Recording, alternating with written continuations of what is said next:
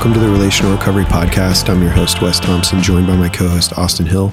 Today, we're in part 6 on our conversation. We hope you enjoy. It's this really, I think, and we get really upset when we went through these steps, like we just went through, or we just talked about. And if I do these steps, then I'll save the relationship. But the scary thing is when you go through the steps, sometimes the relationship changes. Just because you go through the steps doesn't mean that everything is going to be made well. Mm-hmm. Yeah. There's still pain and suffering in the world. Yeah. Mm-hmm. And we come into these conversations with the hope or with the hope. You need to have the hope that it'll happen, but you can't have the expectation, because if you go into it, I'm expecting this person to seek forgiveness, say they're sorry, and change, you're setting yourself up for disappointment. Like you have to fight. Yeah, that's a self-centered and others controlling kind of way to look at it anyway. I'm expecting them to do this. This is how I want this to play out. Like that.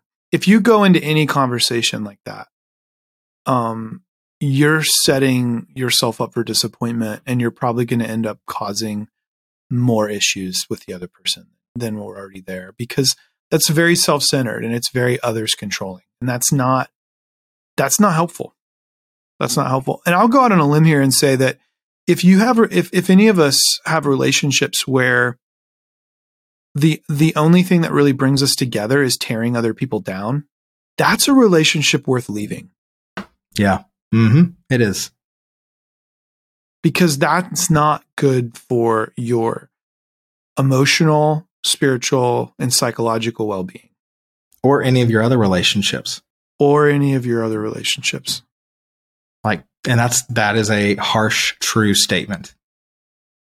So I think people feel trapped when they're in a relationship with somebody like that they can't leave from. Like if you're married to that person, or if you feel like, man, I'm working next, like I go to work with somebody who's like that and I can't fire them.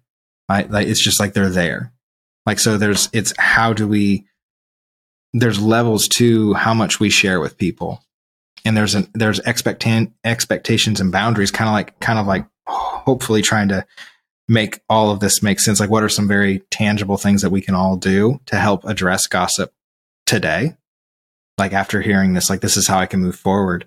It's like, I never want to talk about somebody unless it's for the aims of helping them heal or improve, which means I have to talk to them. So if I open my mouth and say something about you, Wes, to somebody else, I'm going to be saying it to you very soon. Like if I'm going to say something about if I'm going to talk about somebody, I'm saying it to them.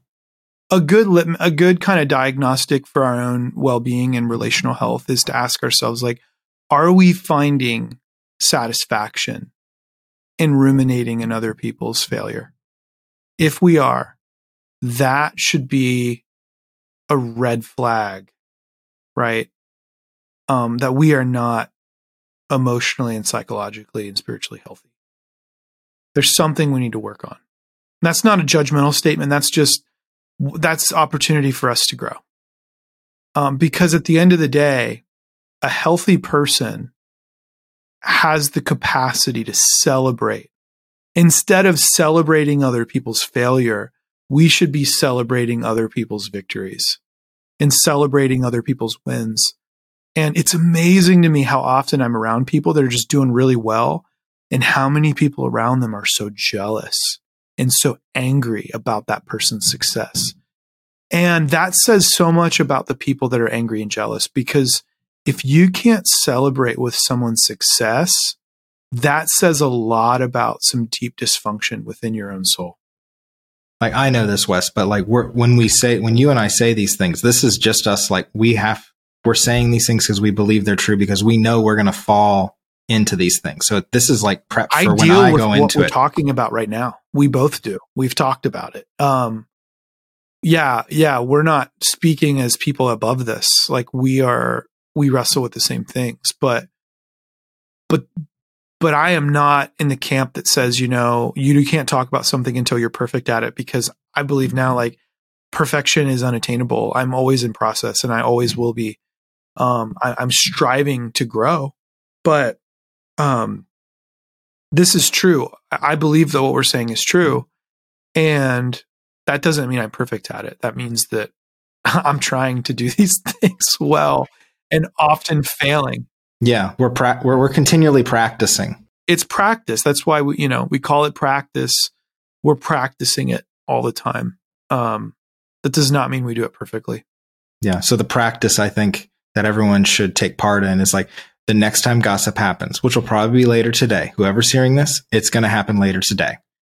Have courage to speak the truth kindly. Yeah. That's what, if you're wanting to do that, have the courage to speak the truth kindly. Thanks for listening to this episode of the Relational Recovery Podcast. We'll be back soon with a new conversation. We'll see you then.